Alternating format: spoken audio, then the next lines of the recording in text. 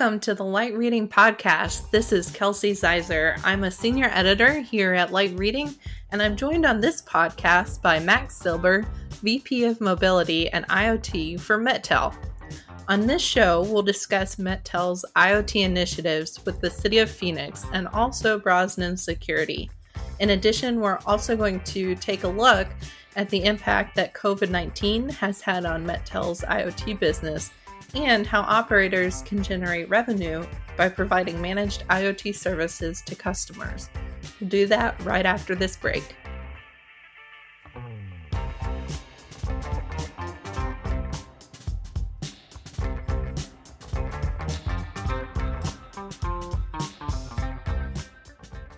This episode is brought to you by Avast, global leaders in digital security for network operators. They can build a safer digital world for your customers and their families. Discover more at avast.com/partners. That's avast.com/partners. So welcome to the Light Reading Podcast, Max. It's good to have you here. Good to be here. I appreciate you having me join today. Yeah. So before we get into the meaty part of our podcast, I'm just curious, are there any shows you've been binging or books you've been reading that have helped you stay strong during this quarantine? Yeah, so that's actually a really good question. So as far as shows, I'd say pretty much any content available on Netflix or Amazon. I think I've finished all of them at this point, mainly to just maintain my sanity. As far as books, I actually just ordered one that I saw on the Today Show this morning, and it's something around how to think like a monk. Which is interesting. Again, it's psychological, how to kind of maintain your sanity when you're basically ready to lose it, because at some point school might get canceled and my 3 kids will come back home and we'll have to kind of do that shuffle all over again. So I figured at least I should take this opportunity to try to learn how to think like a monk. That sounds great. Yeah, I'll have to look that up because I don't have kids, but this has been, an interesting times to live in. So it sounds like that could be helpful to anybody. So thanks for the book recommendation. So getting right into it, wanted to talk to you today a little bit about some of MetTel's IoT projects that you have going on. I know you all are working on some smart cities initiatives as well. So let's take a look at what you're doing with the City of Phoenix. How are you using IoT to help the City of Phoenix meet its goal of zero waste by 2050? Yeah, so City of Phoenix, certainly one of my most interesting and favorite projects, even though I love them all. This one was very unique. If you're not from Phoenix, you should probably know some fun facts. The first is City of Phoenix, or Phoenix, Arizona, is the 5th largest city in the U.S. I actually didn't know that before I started going to meetings there. So yeah, it's always, I like to kind of list out and bullet point all the fun facts. When we first met with them, we were really engaged for figuring out a way to introduce automation into their very large fleet of vehicles all around the city, all around the population centers. I started asking some basic questions like, why do you have so many vehicles? And I started getting some very interesting answers. The first is that the Public Works Department of the City of Phoenix actually manages 270 million gallons of tap water and treats 135 million gallons of wastewater every single day. Wow. So I said, okay, now I understand why you have so many trucks and vehicles. And then they said, well, there's this other thing we do, which is we also service a population of 1.6 million people. And I said, again, I'm not in public works. What does that mean? And the answer was, do you get your garbage picked up at your house? And I go, sure, three days a week, Mondays, Wednesdays, and Fridays. They said, exactly. We have to do that for 1.6 million people. So the concept of the project was, again, how do you reduce waste? How do you make it better? How do you make it more efficient? And a lot of that has to do with just improving the efficiency of the vehicles out in the field by automating the entire process of knowing the location of the vehicle, knowing how to monitor things like fuel usage, and route efficiency for maintenance scheduling. When I say things like fuel usage, that sounds very techy. What it really means is the driver kind of gunning it off the light and then hitting the brake really hard. This, Let's get that this trash. I mean, we talk about IoT, but I always kind of try to bring it back Right. into there's a reason why we need to monitor those things. Is the driver taking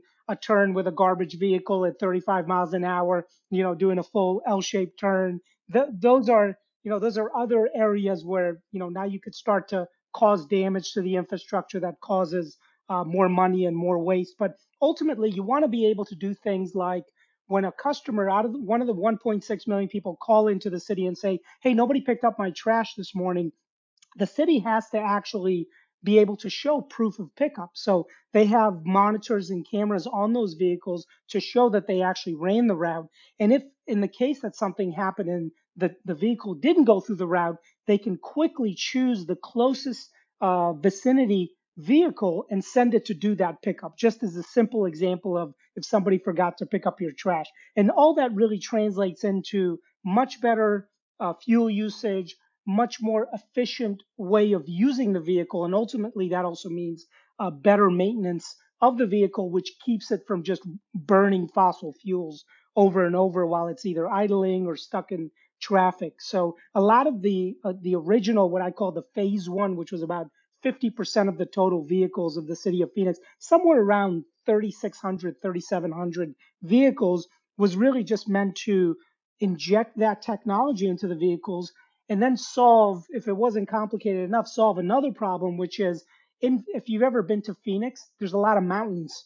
So as the vehicle's moving around, it's actually losing coverage with the connectivity, with the LTE connectivity. So we actually installed a solution we have called Single SIM, which is a SIM that roams at all time and picks the best carrier depending on where you are. And if you lose coverage, moves to one of the other four major carriers in the US to keep that data flow moving. And that solved a significant problem for them because as they were coming around that mountain and losing coverage on carrier A, they were able to quickly switch to another wireless carrier and continue that data flow, feeding it back into their network operations center. That's very cool.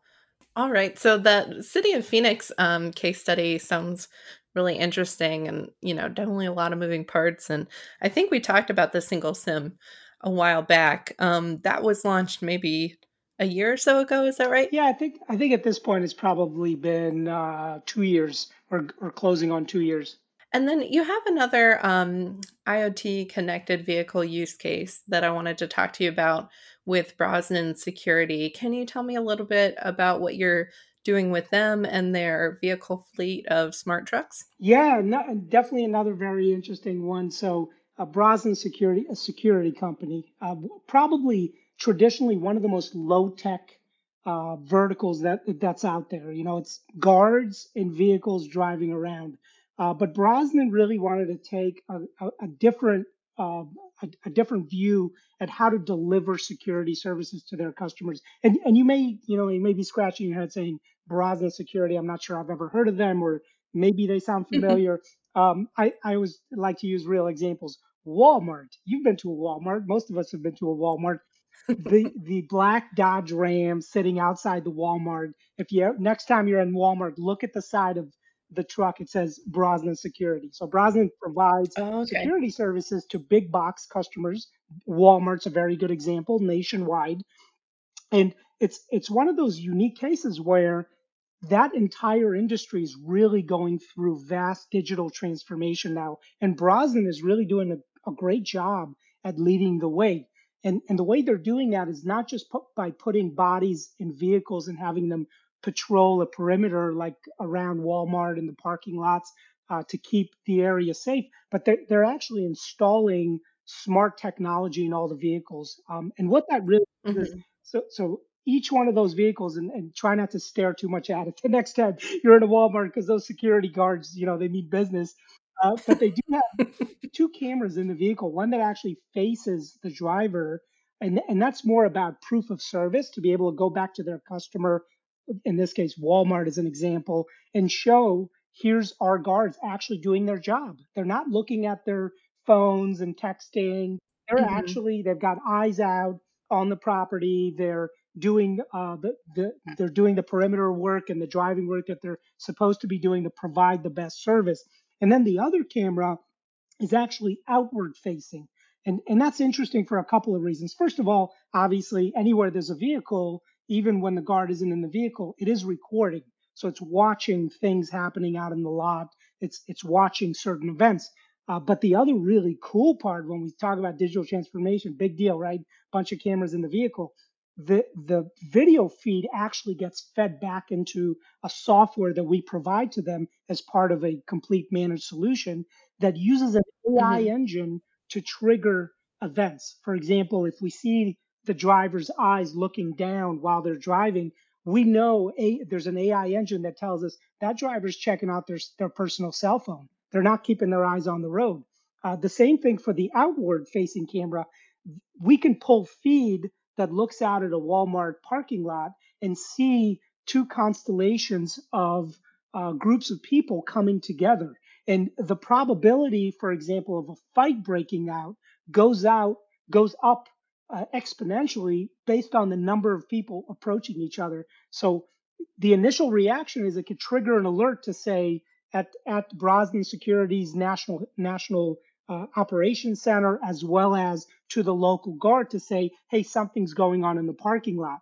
That's important because long term, what that can do is it actually can assess the probability of something that's of danger happening in the parking lot, and it can automatically do things like dispatch 911 to have a police Mhm. officer do a drive-by. So they really are engaging and using this type of technology to provide a better security experience to their customers. And we've actually seen that in action. There's actually been violent events, unfortunately, outside in parking lots in various parts of the country that we've fully been able to capture on video because we're looking for certain events using those cameras and because we're able to Mhm. trigger that as a recorded event as an example, and that's actually been used by law enforcement to convict as well. So it's been a great solution overall, both for the customer and in this case, obviously for Brosnan Security, that's really taken the step forward in incorporating technology and how they provide true security to their customers. And in addition to the security piece, it also sounds like, do you also have some of those um, fuel management pieces that you talked about with the city of Phoenix and, GPS tracking or geofencing capabilities? For sure, and in fact, we've had to use those as well. The geofencing triggers an alert when the vehicle leaves the perimeter, which is really important because, believe it or not, sometimes vehicles get stolen. So when someone steals the vehicle and it leaves the perimeter that it kind of lives in around the Walmart area, it triggers an alert back to the network operations center. We can GPS the vehicle's location within an approximation of 10 feet. So dispatch police in case the vehicle was stolen or the vehicle is being misused, maybe used for personal use as well, which is also again helping Brosnan not allow their security personnel to do things that sometimes human beings do. They're misusing an asset, which means that asset's going to need more maintenance sooner. So, and of course, it's doing all the other things like looking for hard braking, looking for excessive idling, looking for anything that's going to impact how that vehicle is going to provide a return on investment to the organization that's providing the security service. Right. So it sounds like a lot of security features, but also just making sure, like you said, that the asset is being used correctly, and probably also does help with reducing some, waste in fuel and minimizing the amount of times that they have to, say, service the truck, for example.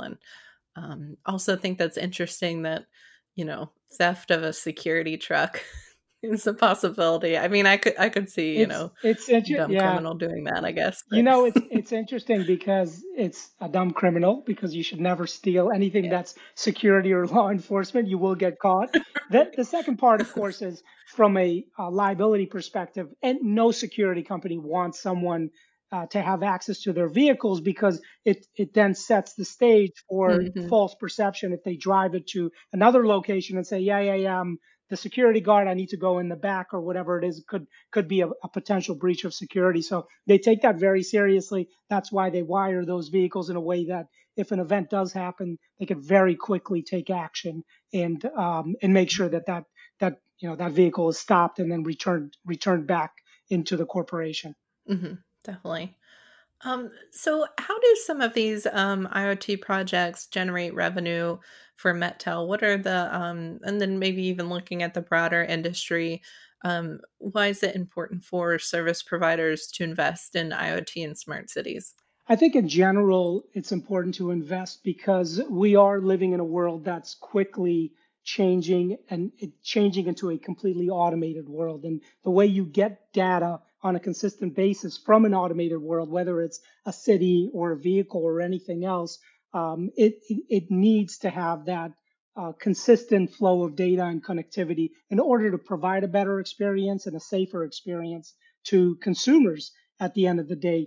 For us from an IoT project generating revenue, I think we've moved past an area where customers are just trying to buy specific what I would consider to be commoditized services. So, for example, we are very big in all LTE services. We sell large corporations all their iPhones with connectivity and their tablets and everything else. Um, in this scenario, traditionally maybe a corporation would go out and they buy software from one vendor for fleet services, and then they go out and buy connectivity from another vendor. But that's not the case anymore. The customer expectation is that we would be able to provide everything as a complete managed solution on a monthly basis, or billing back to the customer on a monthly basis. And in many instances, in many deployments, that's exactly what we do. We sell them the equipment and then amortize it over the term of the agreement. We bundle in the advanced software, including the AI engines required to deliver this enhanced level of service. And then, of course, we bundle in the correct connectivity service, whether it's one of the underlying carriers specifically or a solution like our single SIM solution, to be able to keep it connected and keep it feeding that software engine. So it takes the customer out of the requirement of the business of having to piecemeal all these little solutions together and provide a complete managed solution. And I think most carriers or service providers, however you categorize them, they need to always be moving towards providing complete holistic solutions that they can deliver to their Mhm. customers end to end, or risk potentially the consequence of ending up in a scenario where it's just what they're selling is just a commodity and it's really just price Mhm. driven more than anything else. Okay, so really delivering it as a managed service that takes some of the, headache away from the customer of they might not have the employees or skill sets to really manage that IoT service. So relying on you to provide that for them. Exactly. It does take a certain level of expertise. There's no way around it, and it's very difficult to hire all these specific levels of expertise just to support a single project. Most companies will Mhm. do better by engaging a managed service provider, obviously like Metel, but others as well, because they not only bring all the pieces together, they bring the expertise to be able to implement it in a way that's usable for the customer. Mhm. And have you seen any impact from the pandemic on some of these projects? Has it stalled any momentum? Have customers been demanding different things in terms of what they want for their IoT strategies or programs? That's a very interesting question. So I wouldn't say, I guess it's the vertical shift is really what we're seeing, where we saw heavier investments in industries like retail or like energy prior to COVID. Those industries have kind of contracted a little bit from their spend cycle, versus Mhm. we're just blowing up for school based communication services that some of them are IoT driven. Some of them are, Yeah, I yeah. bet. So it's been more of a shift. I Mhm. kind of look at it and I say, well, last year we had a really nice year. I mean, we did. We had a great year, double-digit growth for an ever-expanding business. This year, since COVID, we're actually up 50% on last year. So has Wow. there been an impact? Absolutely. It's been a great impact. There has been some That's slowdown. good. I say like, Mhm, major cities, it's hard to get board meetings together to get approvals when they're still in the process of adjusting and figuring out how to do what they do every day from their houses or from any kind of remote setup versus how they used to do it when they used to come into a big televised boardroom and the mayor of the city would say, okay, I'm passing this amendment. So there's a little bit of that learning curve that probably slowed down some of the projects for a couple of months. But overall, I'd say the appetite for IoT is even greater than it was before COVID, just because of the need to mhm. have centralized data and be able to access more data from the field through edge devices that are IoT driven to be able to either improve a business or drive a new variation or a new direction for a business. So, what would you mentioned schools, for example, and I know that they've had to, um, just rethink everything with having students learning from home. What's an example of where IoT would come into place in some of those school use cases?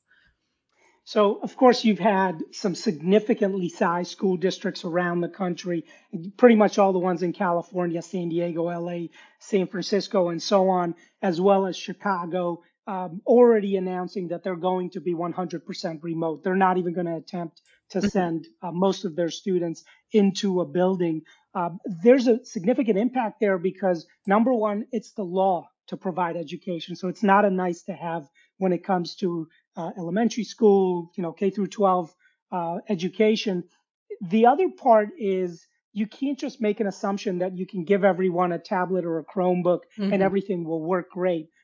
There's also a requirement, it's a legal requirement to provide safe connectivity. And in many of the major cities, if you look at stats, there's a large population size that lives in every major city that's actually at or below the poverty line. And that means that the expectation that those kids will have Wi-Fi at home is just not a reality. So mhm, many of the school districts have been approaching and working with us over the last couple of months to be able to either implement a device that has a fully secure connection embedded in it, which is an IoT connection, or complementing existing assets that they have, like Wi-Fi only Chromebooks and tablets, to provide, again, a secure connection. And what a secure connection means is really building a private network so that even if in the user's home, in the student's home, if someone was to open the device up, take the little SIM card out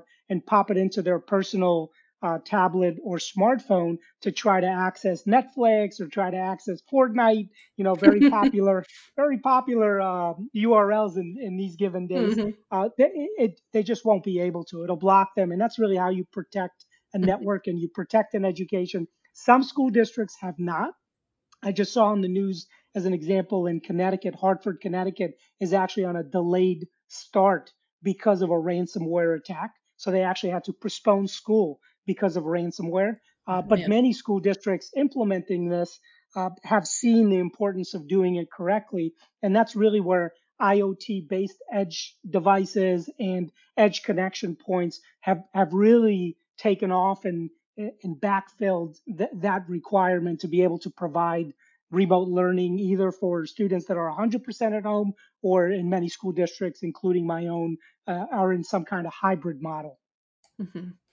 Yeah, definitely lots to consider there. And I'm hopeful that maybe some of this will help close the digital divide a little bit, just because, like you said, it's not a nice to have. It's essential for these students to be able to have access to learning from home. Yeah, it's probably one of the largest problems right now. The way I look at it from what's happening this month, it's probably one of the biggest problems in the United States right now is school districts that are either going through that Mhm. cycle or are challenged because they still haven't received the funding that they need to provide it. And the reality is, unfortunately, just looking at trends, if there is a surge in cases of COVID and school districts do close down, in many areas, they're still not ready to provide that complete 100% remote learning experience. Mm-hmm. Well, we have just a little bit of time left. So with that, I wanted to just briefly look ahead and see if you had any thoughts on whether 5G, do you think it'll have a significant impact on some of MetTel's own IoT programs, or, do you think it might not have a big impact? What are your thoughts there?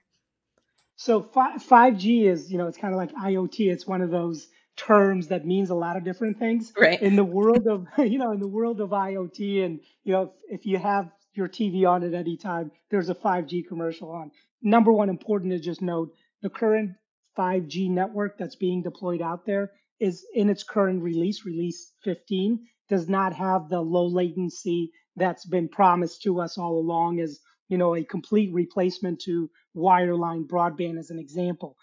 I think from an IoT perspective, 5G will have impact within IoT when the next release 16, comes out, that will provide that low latency. And that essentially means that we could start to do some of the computing all the way on the edge, or bring the computing back into a centralized location without losing any delay and without impacting or corrupting the data overall. So yes, 5G will have a significant impact on IoT because we no longer have to run wires everywhere to be able to provide low latency from the edge devices. But in its current release, the only way I see it impacting is in specific applications like what we just talked about, like school, the ability to provide high bandwidth to students at home without having a need for running only a minimum number of applications to teach them, or a minimum number of video to be able to still maintain a good level of quality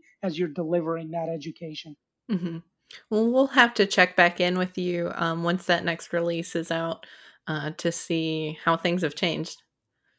Absolutely. I look forward to that. And I certainly look forward to that release coming out, because that will be, that will be more impactful to business, I think, than the current release, which is basically just faster. Yeah. Well, we'll stay tuned for that. Thanks so much, Max. It's been a pleasure having you on the podcast. It's been a pleasure catching up with you again. I appreciate it.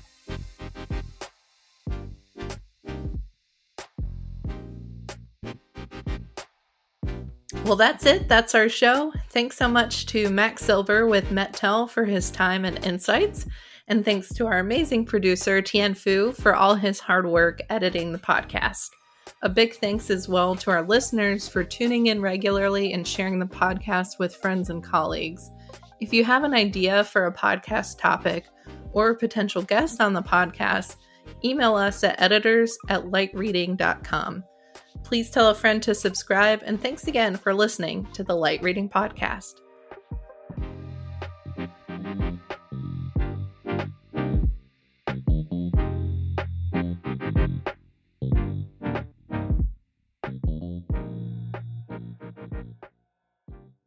Thanks to Avast for their sponsorship this week.